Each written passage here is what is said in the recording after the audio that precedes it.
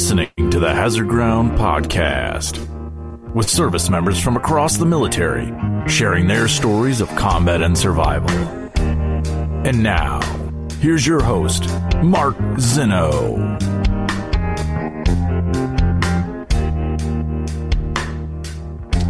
Welcome into the Hazard Ground Podcast. As always, we appreciate you joining us each and every week. Before we get to this week's guest, who went from his years in the Marine Corps to a private security contractor, now works heavily in the veteran space and helping veterans find jobs. We'll get to him in just a moment. He's also, oh, by the way, I guess we'll call it a friend of one of our previous guests, and found us, and we found him through a connection from a previous Hazard Ground guest. So more on that coming up in a moment. Just our normal announcements. As always, please follow us on social media, Facebook, Twitter, and Instagram at Hazard Ground Podcast as well.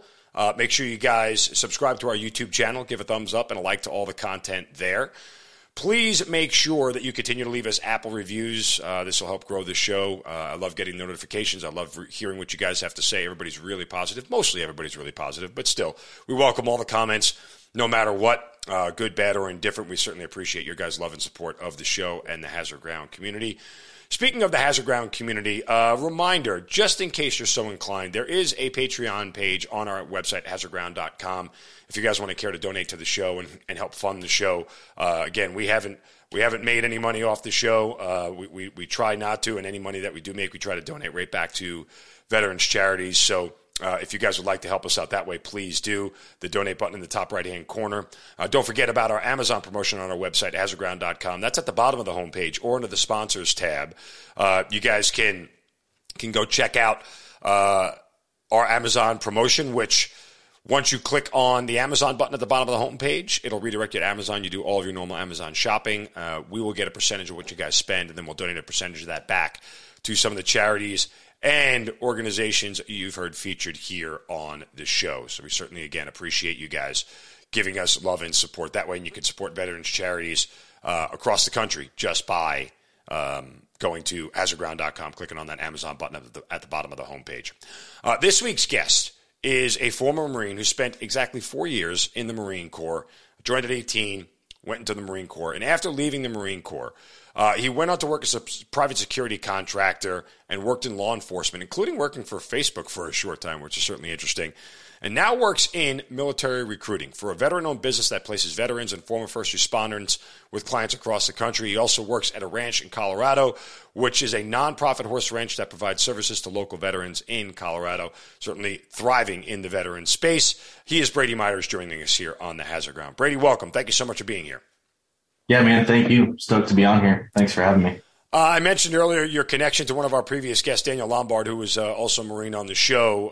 When you and I had connected, you had mentioned that you saw his episode and watched him tell his story, and sort of you were sort of intrigued, or at least interested in hearing in Daniel's story if you didn't already know it. But certainly that's how we connected. So it's always great to connect with a friend of a guest.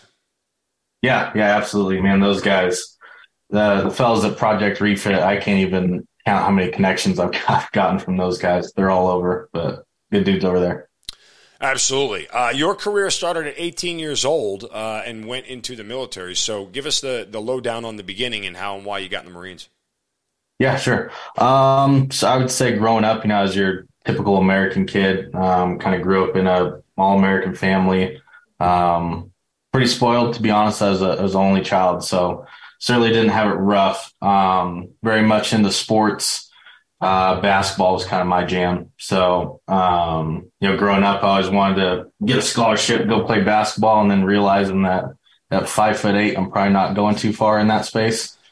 So, ended up joining the Marine Corps at 18. I think I kind of needed to get straightened out a little bit. I was certainly a pain in the butt growing up. Joined the infantry, spent 4 years in the Marine Corps as an infantry mortarman. Was fortunate enough to spend a little bit of time with the trap team, so tactical recovery of aircraft personnel for two MEUs that we did aboard Navy ships. So it was a good experience. Certainly miss it every day. I'm curious, why did you feel like you needed to be straightened out? Like, what was going on? Were you getting in trouble? Yeah, so I would say like my parents were very much I would say old school. So dad's from, Eastern Kansas. A lot of yes, sir, no, ma'am, a lot of that. I kind of got in with the wrong crowd in high school, kind of started misbehaving, a lot of fights, got in trouble a lot at school. And so for me, it was either continue getting in trouble or kind of, go into the military. So like I said, it certainly straightened me out a little bit. Why the Marines?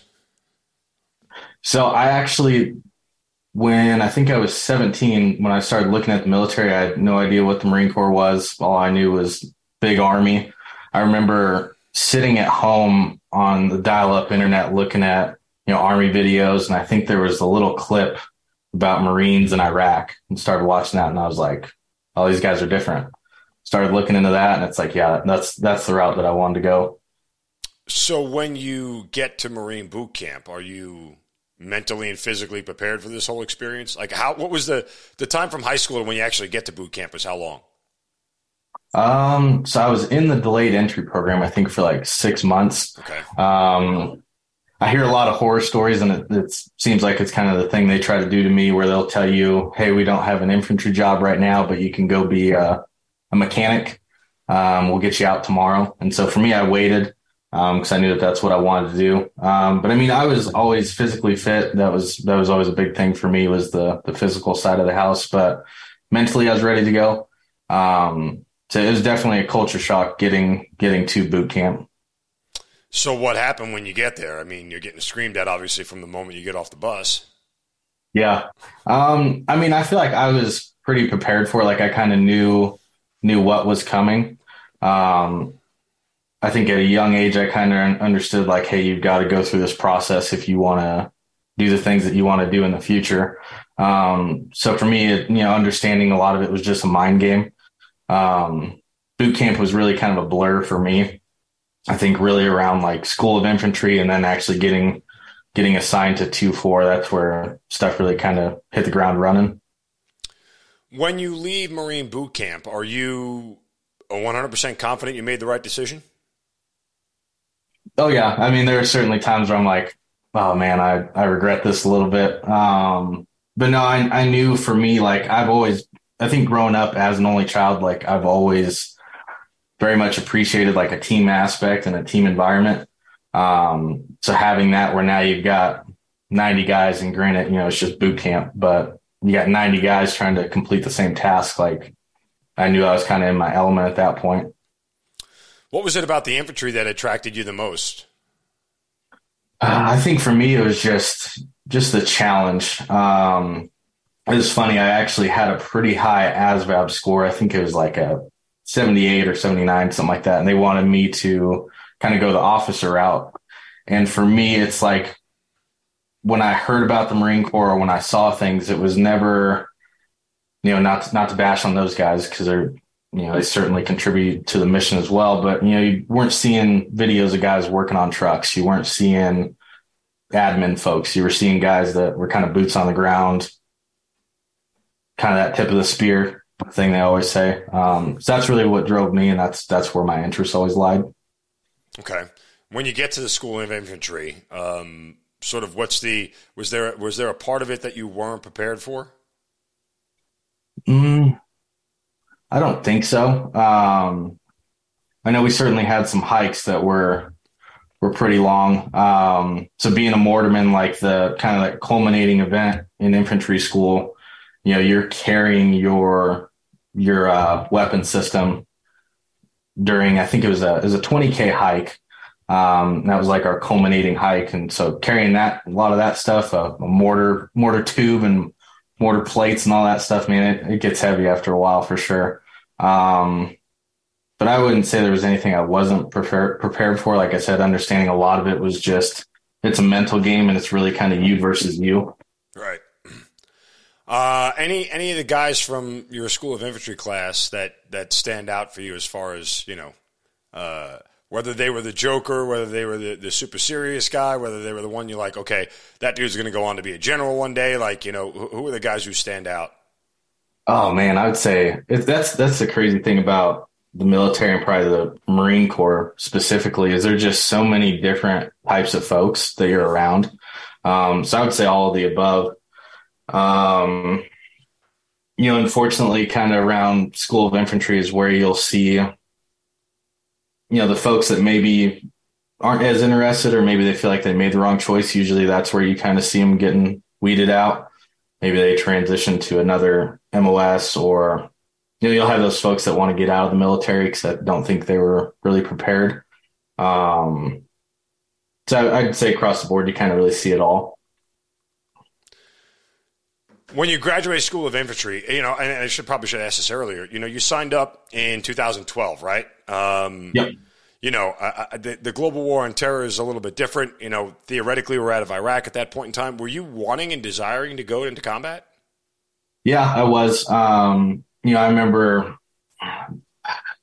sitting at the house watching 9/11 happen in my parents' bedroom. I was still pretty young. I didn't really know what was happening. Right. And then, as you get older and you understand a lot more of that, it certainly made me want to, be a part of fixing that or addressing that issue for sure. But yeah.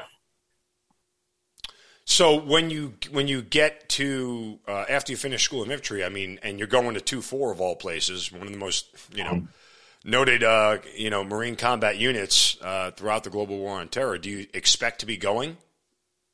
Yeah. So I remember, I think it was a month, maybe a couple weeks before my class kind of graduated SOI. We were told by the instructors, like, hey, if your last name, is after, I forget what it was, J or whatever, you're going to 2-4. You guys are getting ready to go to Afghanistan in 4 months.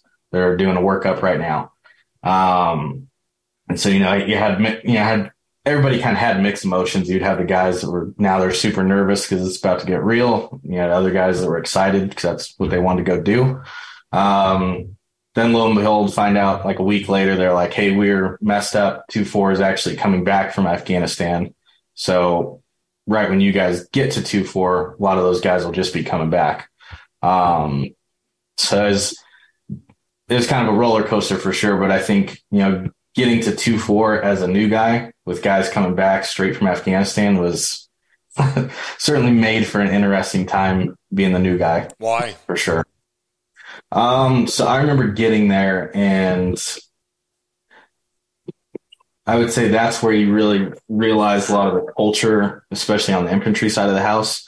A little bit of hazing. I remember a lot of those guys that had just gotten back from Afghanistan were pretty tanked, been drinking a bunch. Right when me and my peers had gotten there, I think there was 8 of us that got assigned to weapons company. So it was definitely an introduction to the infantry and kind of getting ready to earn your right to be there.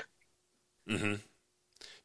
Certainly there wasn't as many guidelines or safety protocols as there was in maybe boot camp or SOI for sure. But what was that like for you personally? Did they haze you a little bit harder, you think, or was there a certain experience that sticks out to you about those guys coming back and the way they treated you?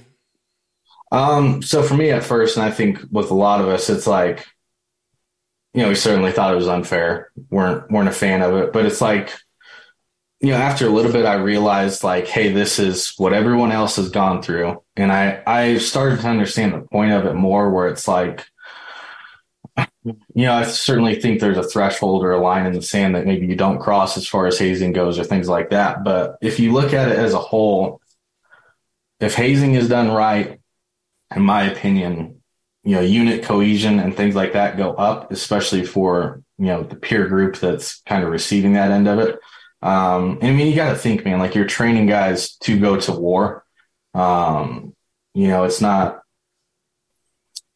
a regular job. You're not training people to sit in office all day. So you've got to kind of build guys up mentally as well at the same time. So I understood what it was for, but like I said, it was definitely a huge culture shock compared to, coming from boot camp or SOI where stuff was certainly structured and there was certainly limitations to it. I would say, and I think it's typical for infantry guys, but you're the lowest guy on the totem pole for that first year, typically up until like your last couple months of your first deployment. And that's kind of where those reins start getting passed and you kind of get treated like a human again. It's a very interesting statement you just uttered that I kind of like to play devil's advocate on. Yeah. If hazing is done right, I would assume the line between right and wrong, not only is it very thin, but I think it's different for everybody. Yes. So could you elaborate a little more on hazing done right? Sure. I'd say it's certainly a gray matter for sure. I don't think it's black and white, but like, how were you hazed that you felt like in retrospect, okay, I got this. Now I understand why this was done. Yeah. So there were some things that happened to me that were certainly physical that, maybe I didn't agree with. I got my hands put on me quite a bit. And so for me, my thought was always, hey, as long as you're not putting guys in danger or, seriously messing with their mental health on a daily basis, if you've got folks going through the same negative things at the same time, you're going to come together to figure out a way to get through it. Yeah. So for lack of me being able to articulate that in a better way, that's kind of the way that I see it.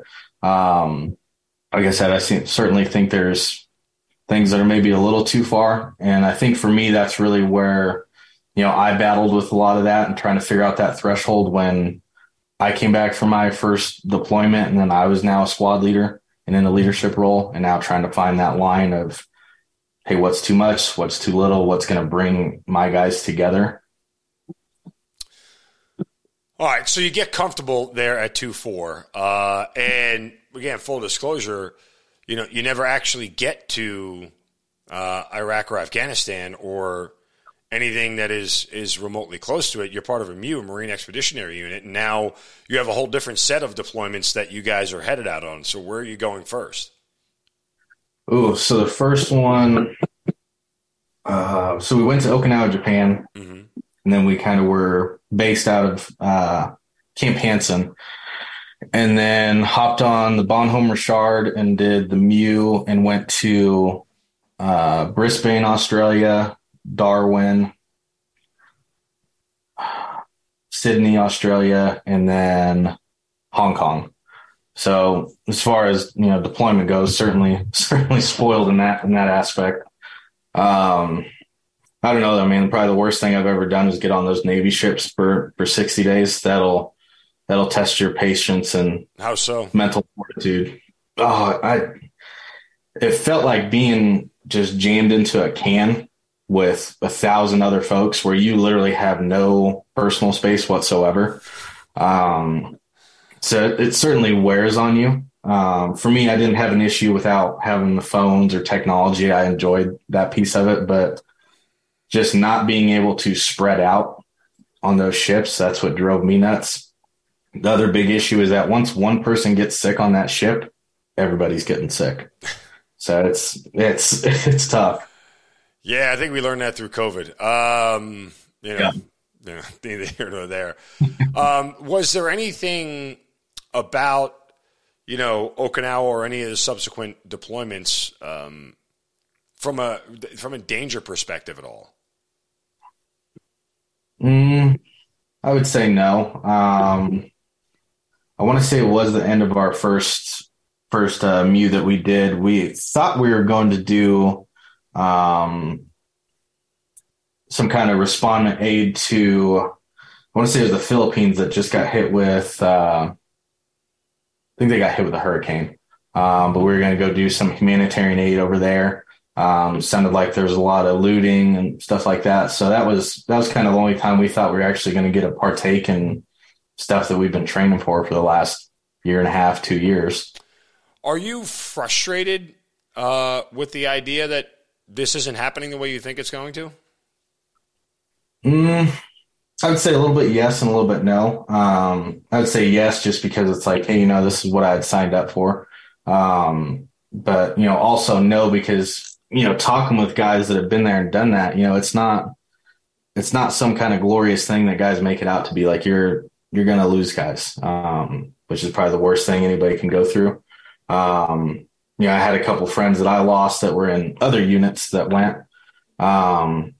And I guess the other reason being no is that it was out of my control. I felt like I did what I could do to put myself in that situation to be able to go. Everything else was kind of out of my hands aside from maybe re-enlisting and trying again. But so I would say probably more not frustrated than being frustrated with it. You mentioned the tactical recovery aircraft personnel, the trap unit that you were a part of. What's that like for you? And how often did you actually get a chance to put it in play? Yeah.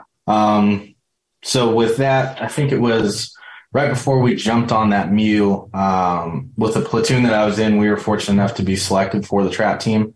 So I think we went to Camp Margarita and did some training with the Special Operations Training Group school that was out there.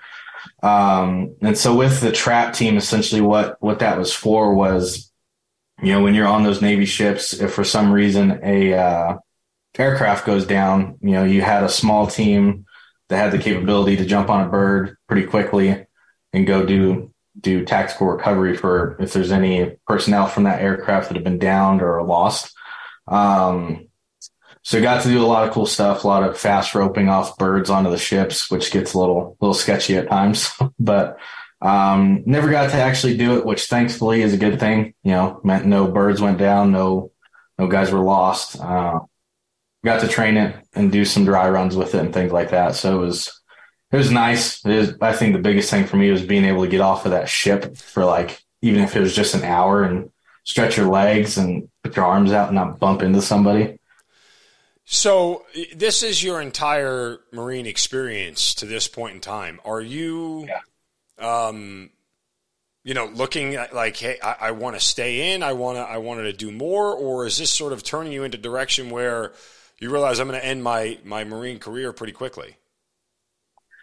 So I think for me, when I joined, I knew I didn't want to stay in the Marine Corps more than 4 years. One, just because of, like anywhere else that you go, a lot of politics, a lot of stuff that gets frustrating over time. For me, I really wanted the freedom to do whatever it was I wanted to do next. I felt like with the Marine Corps, that was kind of just not a stepping stone, because that will always be the greatest part of my life. But I knew I wanted a different challenge. I knew I wanted something else.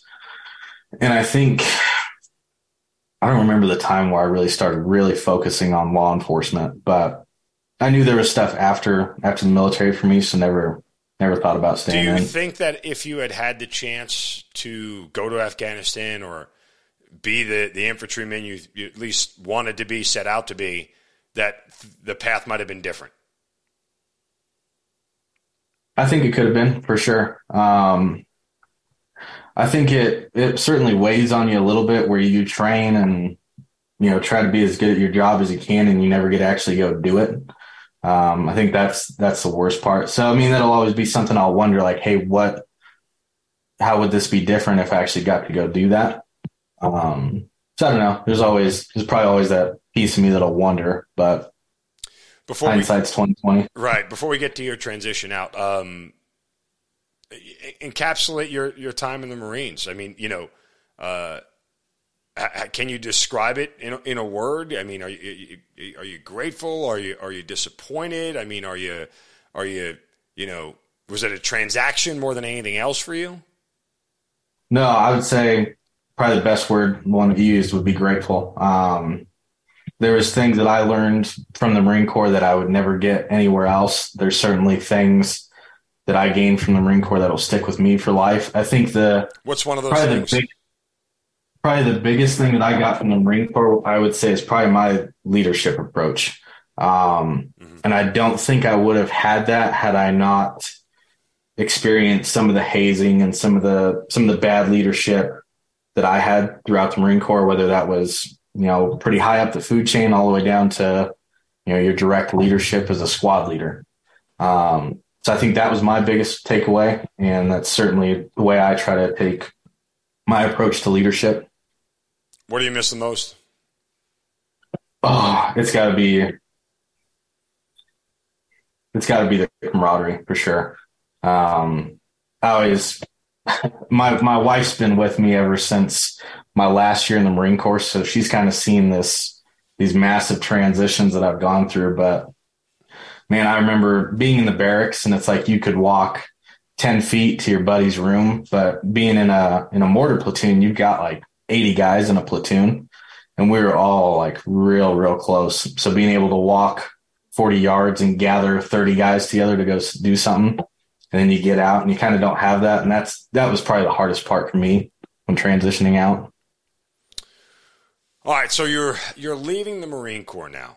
And when did you first decide about the idea of going into law enforcement? So when I got out, that's kind of one of those guys, probably your regular infantry guy that I did not have a plan whatsoever.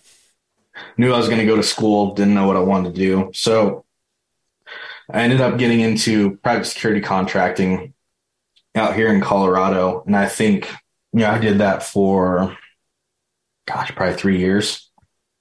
And I think after that first year was where I really started to heavily look at law enforcement. Mm-hmm. Another thing that kind of persuaded me that way too is my wife actually had just gotten a job right around that time as a police dispatcher.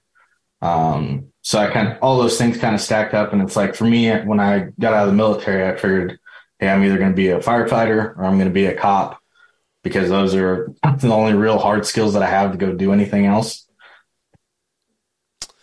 I forgot to ask this question before, but I'm curious. When you left the Marine Corps, was the kid who needed to be straightened out finally straightened out?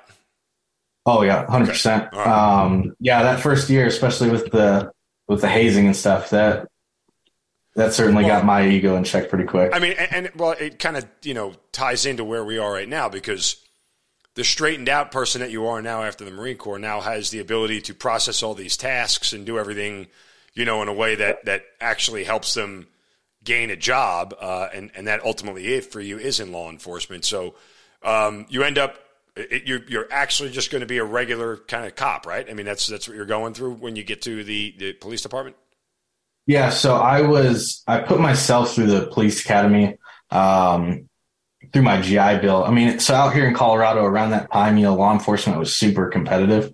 Mm-hmm. So being a certified peace officer in the state of Colorado was certainly a leg up compared to other candidates in that space. But it was actually funny because as I was going through the police academy, I was, like I mentioned, doing the private security contracting. And right as I was getting ready to graduate from law enforcement, it was kind of around the whole George Floyd incidents. Yep. And so I was actually in Minneapolis during the riots doing private security contracting for a couple of clients that we had, and came back. And like the next morning, like right after my flight, was when I had my state test out for the police exam. So that's kind of like the beginning parts of me getting into law enforcement, I guess. Timing, right? What are the similarities between Marine boot camp and the police academy, if there are any? Well, see, I'm probably not the best to ask that, just because. So for me out here and kind of in Colorado, you can either put yourself through an academy, and typically it's through a community college, or, there's some departments that'll have an in-house academy. Right. Typically the in-house academies are a little bit more military style, a little bit more strict. So for mine, going through a community college, it was pretty laid back. Certainly some frustrating times where, having folks that maybe they weren't from the military and trying to get them to understand the whole cohesion piece of everything. And hey, nobody's gonna drive you to, do more and make sure that you're prepared for what you're about to go do. So it's a little bit different for sure. In your time in the police force, as a cop, what's the experience like? Are you in more danger as a cop than you were in the Marine Corps? Oh yeah, absolutely. So I worked for a pretty busy department out here in northern Colorado. Um, Man, it was awesome. I truly loved it. Um, every day is different, and it's like when you get into some hairy situations, they're far more real than at least the stuff I experienced in the military. Just because, like I said, you kind of had those safeguards in place or things like that. But being a cop, man, it's really is like the whole front seat to the greatest show on earth. It's pretty wild. So does the I mean, and I'll phrase this crudely, does the combat experience of being a cop somehow make up for the lack of combat experience you had as a Marine? No, I don't think so. I think they're two different things. Yeah. I remember. Yeah. I remember when I got back from my first deployment. There was a cop who worked out at the gym that I worked out at, and he and I became buddies and everything. He knew I had just gotten back from the deployment, and we got into a conversation one day, and he was saying, "I don't know how you did that, man. Like that's crazy." And I looked at him and said, "I don't know how you do what you do." I said, "I pulled the trigger over there. People patted me on the back. You guys pulled the trigger, and it's a mound of paperwork, and you might lose your job." Like, Oh yeah. I'm like, yo, my job was over there was easier than your job over here. I always kind of felt that way. Yeah. That's the one thing with the cop stuff was And like, by the way, this was way before like police were all of a it's sudden gotten, considered the worst humans on as earth. you'd imagine, it's gotten Yeah. a lot more strict, a lot more paperwork. But that was the one thing that was exhausting was like, man, if you're getting into situations that get a little bit more intense, like you're having to constantly think about, well, if I do this, what's the consequence of that versus just being able to come in and do your job. That in itself got exhausting. Yeah. Is there a particular event that, kind of stays with you more than another for any particular reason? As far as, what your time in the police force? I don't know if there's one specific event. I know for me, it was like, I think it was my first or second day on patrol. My gun was out, and it's like, okay, this is a lot different than what I've been used to. I think for me, the one thing that always stuck with me, and it's kind of weird timing, especially with me and the wife having a baby on the way. But one thing that was always frustrating for me was, so I never had a lot of exposure to children, especially being an only child and stuff like that. Aside from friends that had kids and stuff like that, but a lot of the exposure that I got to children was through law enforcement, and it was so frustrating because it was always in a negative way. The cops are never there when kids are there for a good reason. So seeing that and seeing it constantly, I think that's one thing that will always kind of stick with me. Certainly had a lot of funny stories of me making mistakes as a rookie and ending up in foot chases that I shouldn't have, stuff like that. But overall, man, it was an amazing experience. Amazing department, especially for out here in Colorado. Main reason for me leaving was just the politics, especially some of the stuff Colorado had passed. Mm-hmm. Just that's kind of what drove me away. I wanted to ask you, and again, unfortunately, you don't have this experience in the Marines, in combat because, we talk a lot about the gap in training versus the reality of combat. And there is absolutely a gap in the police academy and the reality of what happens on the streets. What is that like? I know you talked a moment ago about the mistakes that you had made, but, some of that stuff just naturally happens because there is a gap. Yeah.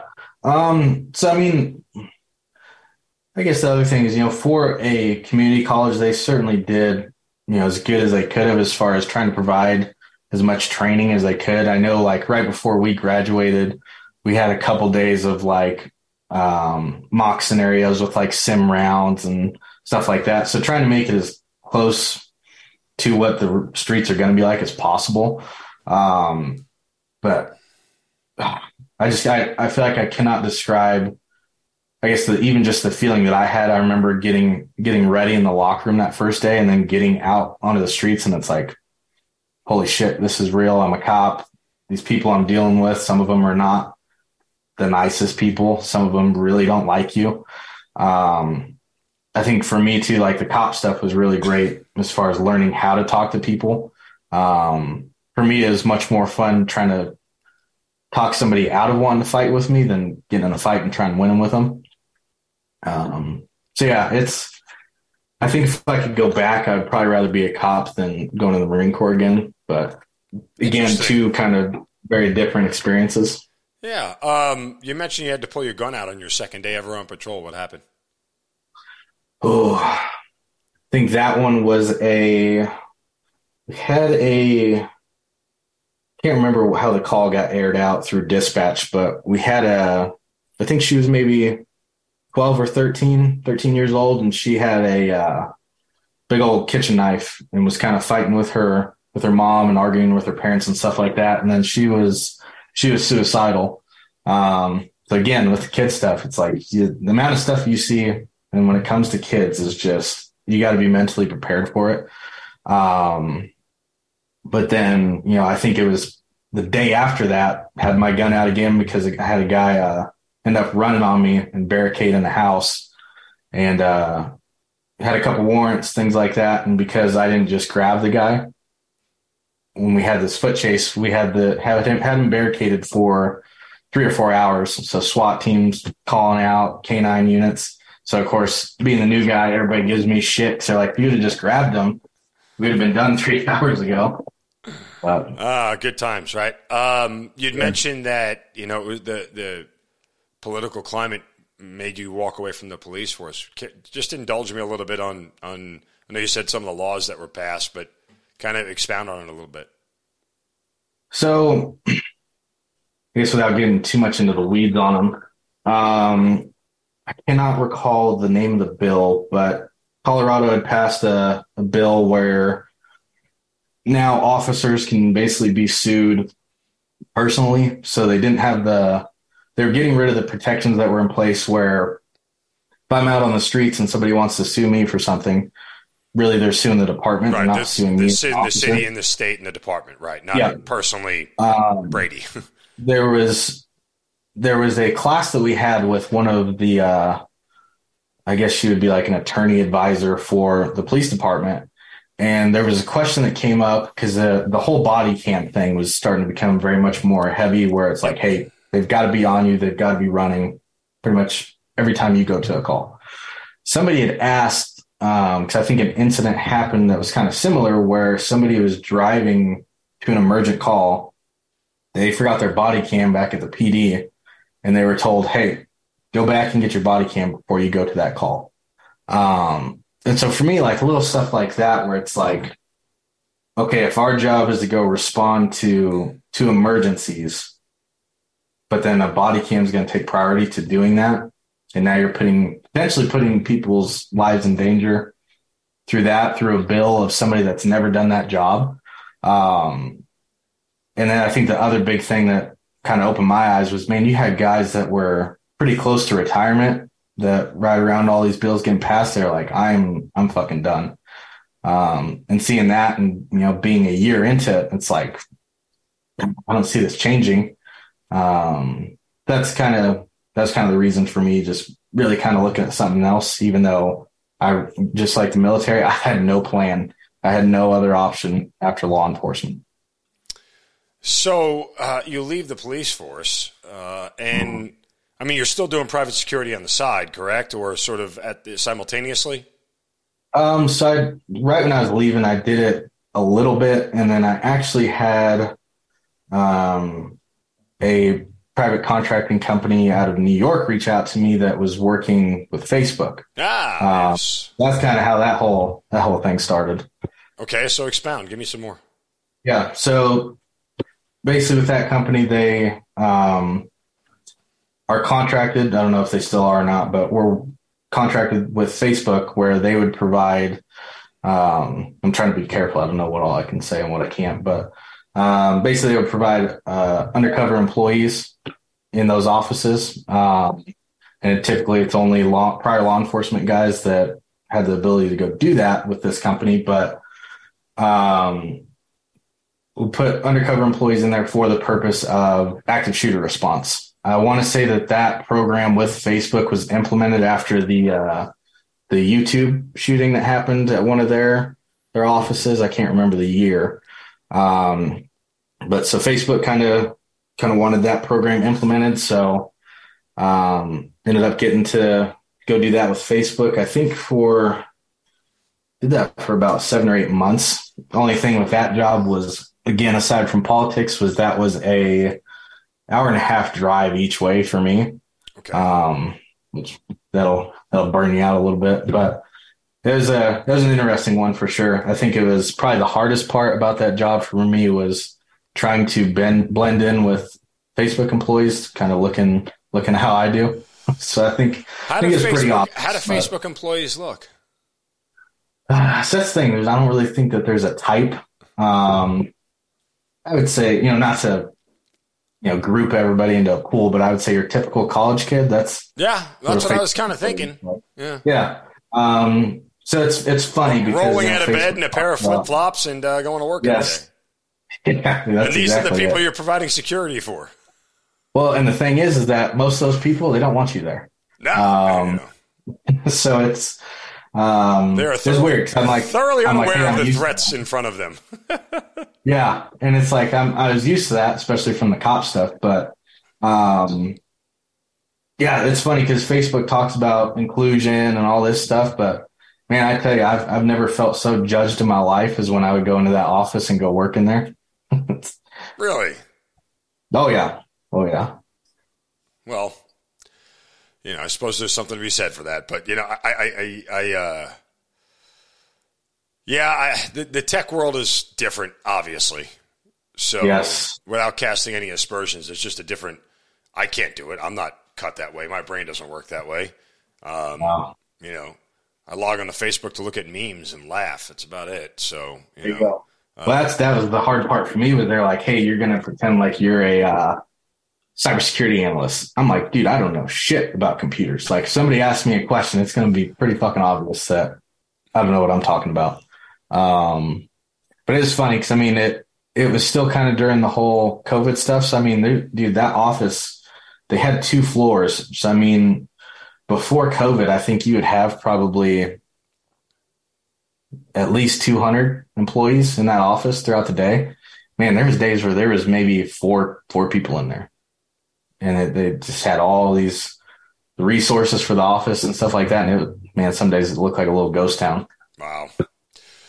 So the Facebook gig ends. I assume you still have Facebook. You didn't just get rid of it as soon as you left the company? Oh, man, I thought about it. I left on good terms with them. I think so I was actually the only employee for that program here in Colorado. So it sounded like when I was kind of leaving, sounded like they kind of got rid of that program, at least here in Colorado. I don't know about the other offices. But yeah, I still have my Facebook. I'd say every day I debate whether I should delete it or not. But. Interesting. I'm sure there's a longer discussion there that doesn't have anything to do with this podcast, but I'm curious. So then after Facebook, you now get into working in recruiting. Now, how does this transition happen that, recruiting becomes your passion? And when I say recruiting, I mean, recruiting veterans to jobs. Yeah. But like, how does this, where's the connect? I'm not seeing it. Yeah. So funnily enough, like back when I was doing the private security contracting, I, aside from being like a project manager for some of the things that we were doing, I kind of took on, I don't even know how I fell into it, but kind of took on like a lead recruiting role internally for that company. So I think when I started doing that, I think that company had probably 8 or 9 contractors. And then when I took over the recruiting role, I think the largest that security company ever got as far as contractors go was about 40 guys. Really, we kind of had to add a lot of folks when we were doing the Minneapolis protests. Mm-hmm. So that's where I got, I guess, my feet wet kind of in the recruiting space. I had no idea what I was doing. I remember I ended up making an Indeed account and I just posted a job and guys would apply to it and I'd interview them and be like, hey, you sound pretty good. I'll give you a job. But then as I was transitioning from Facebook, I had a gentleman reach out to me that runs a kind of veteran centric recruiting agency, a third party recruiting agency. Reached out to me. He's like, hey, we're working on some clients that are in the physical security space out in California. Do you have any interest in, coming on and helping us? And it's like, the moment I found out that job was remote, I was like, fuck yeah, let's do that. Cause I was so tired of driving, 2 hours each way. That's where I kind of really got into the actual recruiting industry. And that was about a year and a half ago. Maybe a little less than that. That's kind of how I got introduced to that space.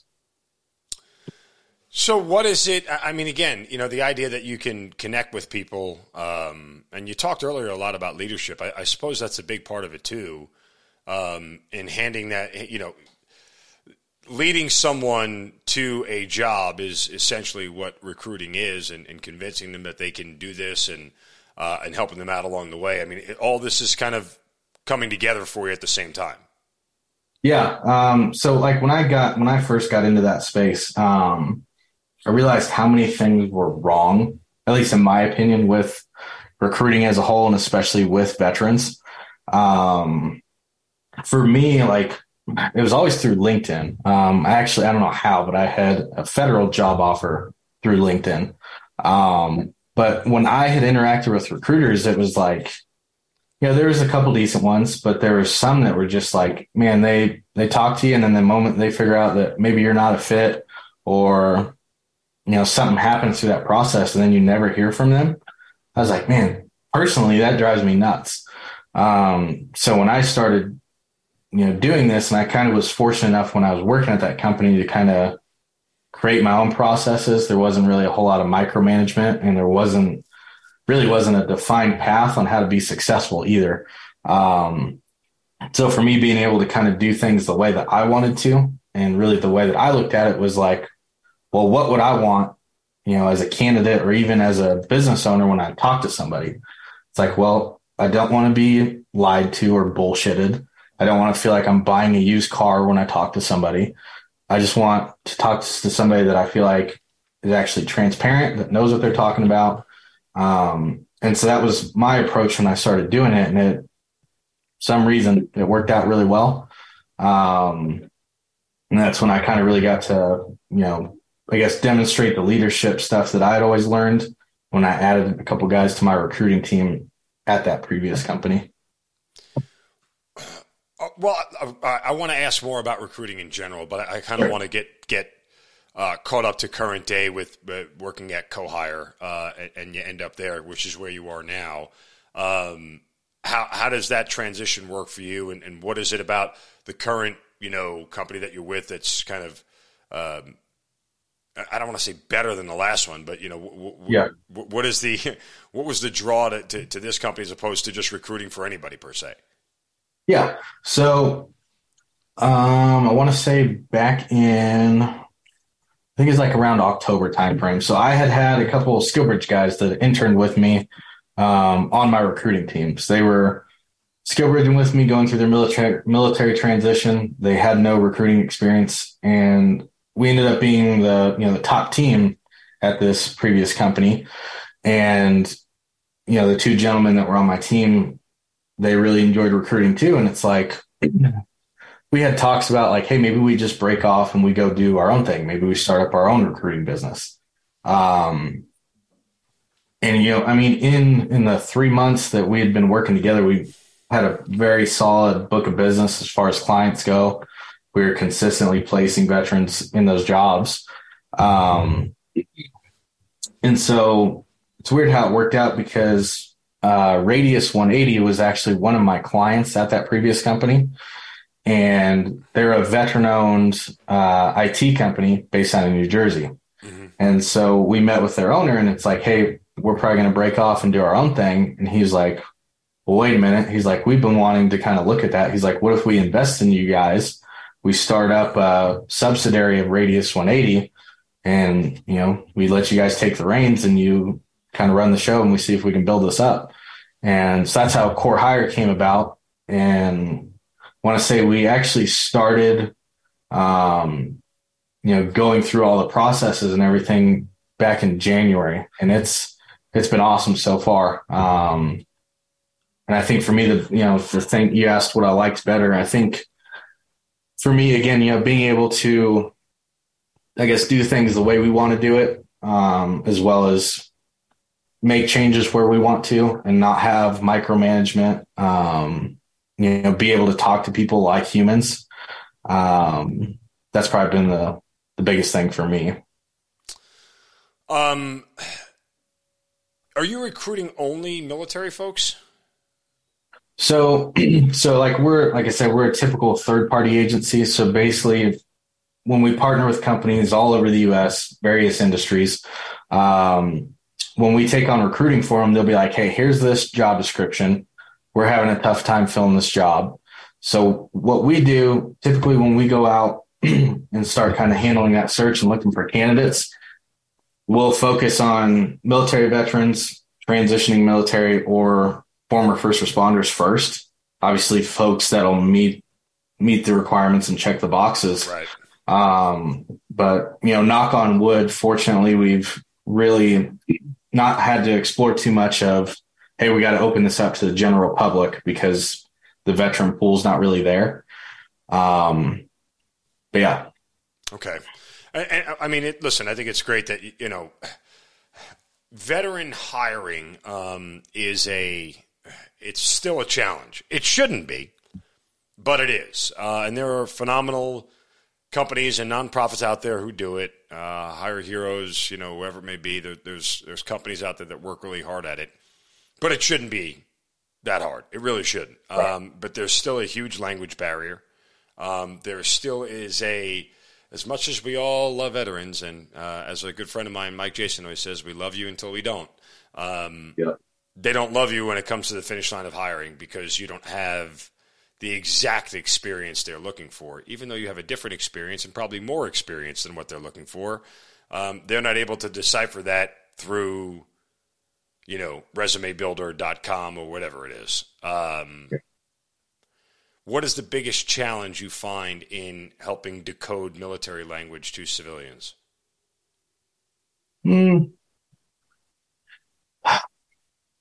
I would say probably more of my frustrations comes from, I guess, more the candidate side of the house.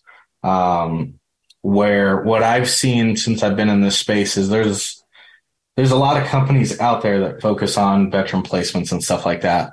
There's some really big ones out there. And some of them, when you pull back the curtains, you realize maybe veterans really aren't their priority. Some of them advertise that they're veteran owned, and when you look them up, they're really not. But as far as when I get with companies, I would say there's really two kinds of companies, at least from what I've seen. There's ones that they want to hire veterans because of tax write-offs and stuff like that. And those are the ones that I absolutely refuse to do any business with. And there's other ones that, and it seems like probably 99% of the time when I get with a company that's struggling to hire and fill a job, they go, all we need is somebody that, has a heartbeat, that can think, that is willing to learn, that can show up on time, that wants to work with us for a while and, build a career. We'll take care of everything else. Yeah. And by the way, that should be this recruiting spiel for the military. We don't use that recruiting spiel, but that should be the spiel. Right. And so, because you've essentially just checked off all the blocks for enlistment.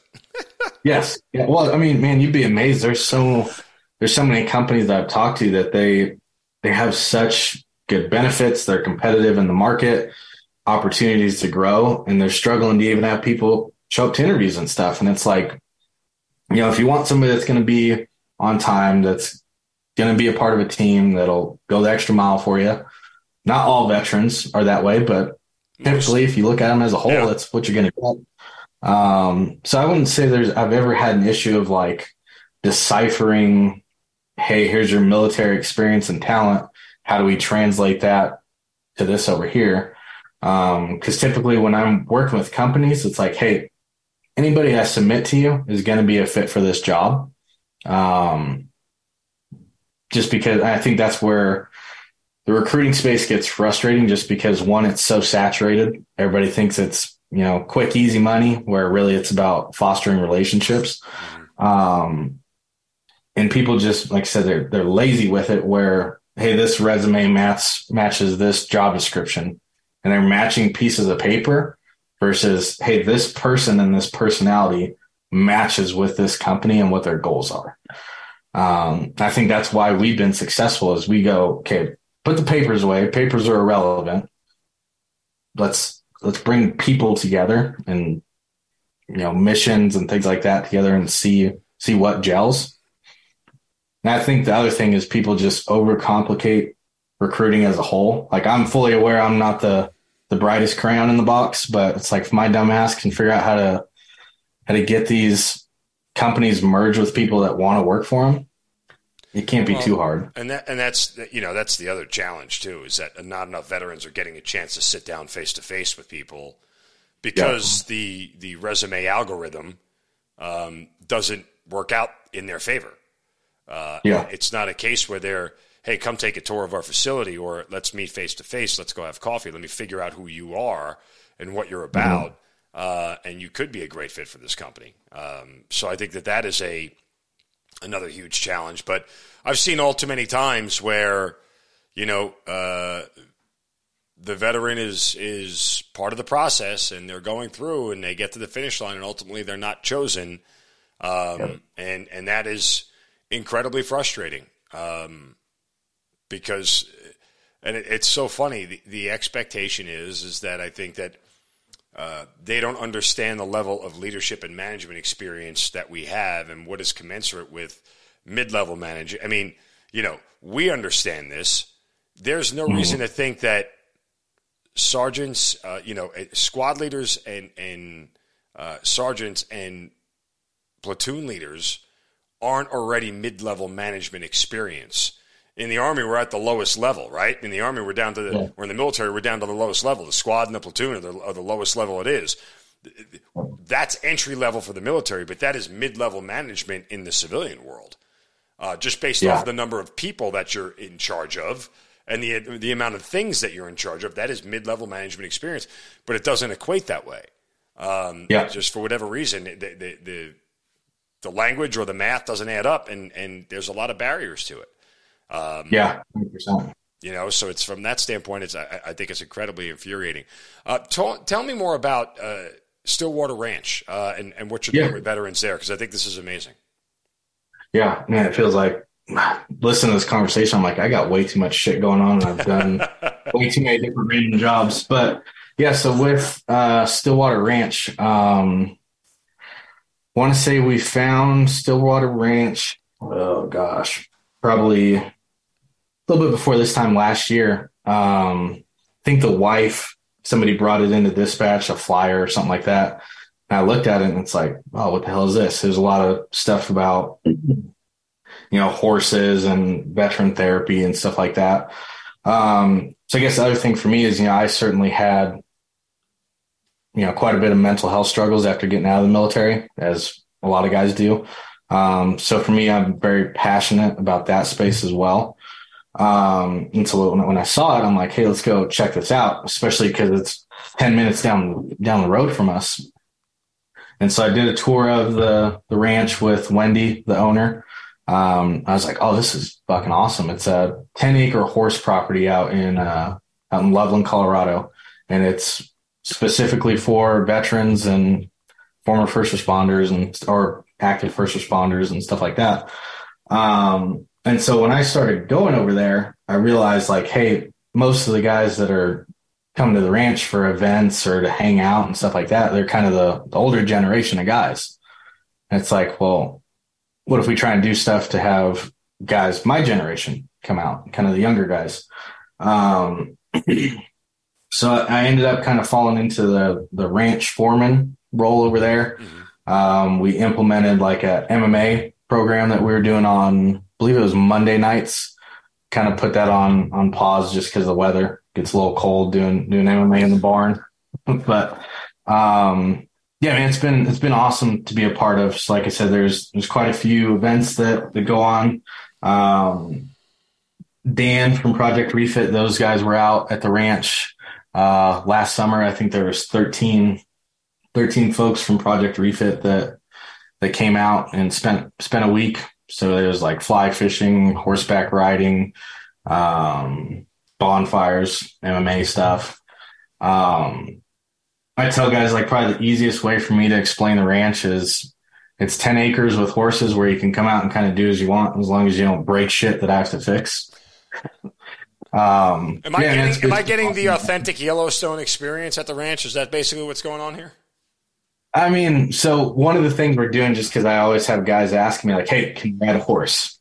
Like, so the horses that are out there are all rescues. So I was doing a lot of groundwork with the horses over the summer, but I'm actually meeting with Wendy this weekend, and I think we're going to look at creating a program where maybe at the end of it, horses are getting saddles. Maybe people can hop on and ride it and do their little Yellowstone experience they want to do. But I mean, look, I got to tell you, I'm in my 40s. I've never actually been on the back of a horse.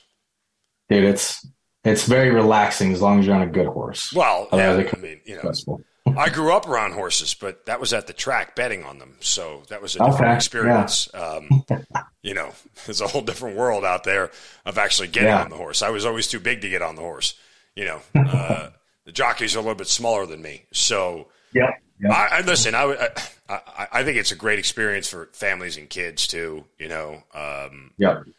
And any time I think, and here's what, you know, when you at Stillwater Ranch, when you're bringing veterans and their families together, right? Because a lot of the mental health stuff that we go through and a lot of the repair or at least damage repair, battle damage repair that we have to do as veterans is done alone, right? Like your families are on the sideline, they're there to support, but they're never actually doing it with you. And I think anytime you can bring the families along,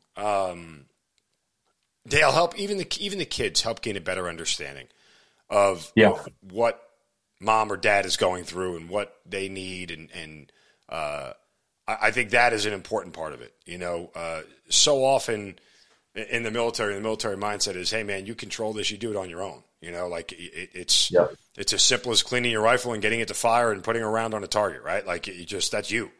It's your discipline. It's you figure it out and you know what to do. And sure, there are people there who can say, hey, 250 meters or whatever it is. And you know where to look, but ultimately still you're the one putting the front sight post on it and pulling the trigger. So I think it's great when you can sort of get them immersed in that experience. I think that part really is certainly critical and is difference making. You know, I think that's a big part of it.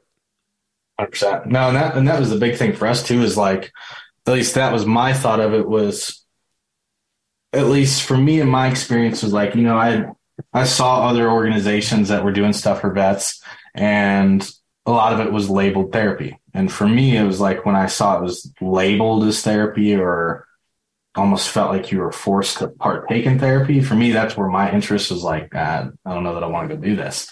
And so with the stuff at the ranch, it's like, if you take a step back and look at all of it, whether it's the MMA, whether it's stuff with the horses, whether it's 30 guys smoking a cigar around a fire, like it's all therapy and it all will happen organically and you don't have to label it anything and you don't have to try and force it. So seeing that and being a part of that, that's probably been one of my favorite things. And I think I'm very grateful to be able to do what I can to help veterans in the professional space. And then, you know, on the personal side of the house, build relationships and kind of do things with guys completely non-work related. So it's been awesome to be a part of. Sometimes I wonder how the hell I ended up here, but very grateful for it. What do you think the expectations for the ranch are as far as growth and what it could be in the future? I know you talked about riding the horses, but beyond that, like what do you hope for it? So there's big plans and these plans were all kind of in place before I came about. I think there's plans and trying to work towards purchasing a bigger property for vets where, maybe down the road there's enough cabins to be able to hold like unit reunions, or there's a fishing pond or things like that. So there's plans in the works. A lot of it's, with it being a nonprofit, a lot of it is fundraising and events and stuff like that. Which I would love to be a part of that. So hopefully hopefully in the future that'll happen. I know we've got a lot of stuff still kind of lined out with Project Refit. Sounds like they're coming out over the summer again. Mm-hmm. But like I said, I mean, those guys have been an amazing resource ever since I crossed paths with them. So very excited about the future for all the stuff that I get to be a part of. And Corehire, by the way, is nationwide. Yeah. It's like I said, I always make the jokes when I talk to companies. It's like, hey, we've done recruiting for pretty much anything you could think of aside from like fucking astronauts or doctors. Typically in the recruiting space, everybody will kind of have their niche. Like, hey, this company really does engineering or maybe just IT, but we've been fortunate enough to just do anything really, but focus on vets and handle it remotely. Okay. Well, for some reason, I don't know why, but New Jersey has always been a hot one. If there's any companies that want to hire that are outside of New Jersey, I'd be more than happy to. Corehire.us, the website. Corehire. Corehire.us is the website if anybody's interested in looking for, obviously, recruiting services. But I'm sure they'll find you at some point in time along the way on the process. Yep. Goal. All right. Well, look, man, I think what you're doing post-military career is amazing. Anytime you can directly impact veterans' lives, I think that's always noteworthy and it's always worthwhile discussing. And given where we are, there is always a need for people to continue to work in the veteran space and provide veterans with resources and access to things that might not otherwise be there. So, again, corehire.us. And, of course, you can also go check out the Stillwater Ranch, right, and all that they have to offer. But it looks like it's been a great run, man, and I wish you nothing but success going forward, man. It's been great to get to know you. Oh, thanks, man. I truly appreciate it. And like I said, thanks for having me on here. I truly enjoy watching all the guests that you have. I think that was the first thing I said to you is you asked me to come on. I'm like, dude, I do not stack up with some of the folks that you've had on here, but very great. It's funny.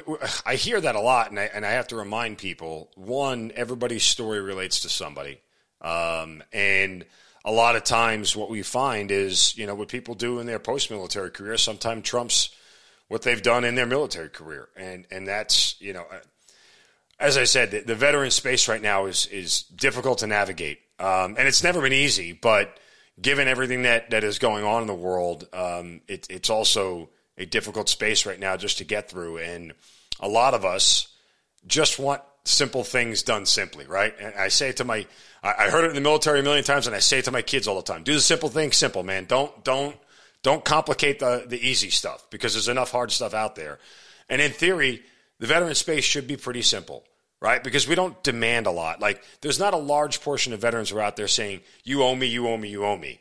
I don't think any of us believe that. At least the good veterans don't believe that. That's been the hot topic as of late. It seems like there's a lot of folks now that assume veterans do think that way. No. That's been another thing we've been trying to combat on our end. It's like I've never crossed a veteran that feels like they're entitled because they're a veteran. What we all want is just an opportunity, right? Hey, just like anything else, hey, you're now the squad leader. Go ahead and do it. Give me a chance and let me figure it out. I might make some mistakes, but go ahead and give me the opportunity and I'll do my best. And, the work ethic and all the other stuff that we pride ourselves on that has made us successful within the military ranks can make us equally as successful on the outside. But again, that's for some reason that does not translate in the mind of people. They don't really see work ethic at the forefront, right? I mean, in the military, we look at somebody, well, if they're trying, I can fix it. I can't fix them not trying. You can have all the smarts in the world, but if you're not going to get off your ass, there's not a conversation we can have in the military because now I got to invest time in getting you off your ass. Well, all the smarts in the world and not getting off your ass in the civilian world get you a job, pretty high paying one. Whereas, the guy who wants to work his tail off, guy or gal who want to work their tail off are sort of fighting for a seat at the table. And again, we could hash this out 100 times over, but don't like I said, somebody watching this will reach out to Corehire and somebody will end up at Stillwater at some point, or somebody will reach out. I think that's the point of the Hazard Ground community, and I appreciate you coming on and helping bring that to light, man. So wish you nothing but the best and certainly continued success, and you stay in touch and let us know if you need anything. But thanks for being part of the Hazard Ground. Yeah, brother. Thank you. Thanks for letting me come on. Like I said, I appreciate it. You've been listening to the Hazard Ground Podcast, hosted by Mark Zinno. If you have an interesting story to tell and you'd like to be on the show, send us an email at producer@hazardground.com. And if you like the show, don't forget to subscribe, rate, and review on Apple Podcasts. Thanks for listening. We'll see you next time.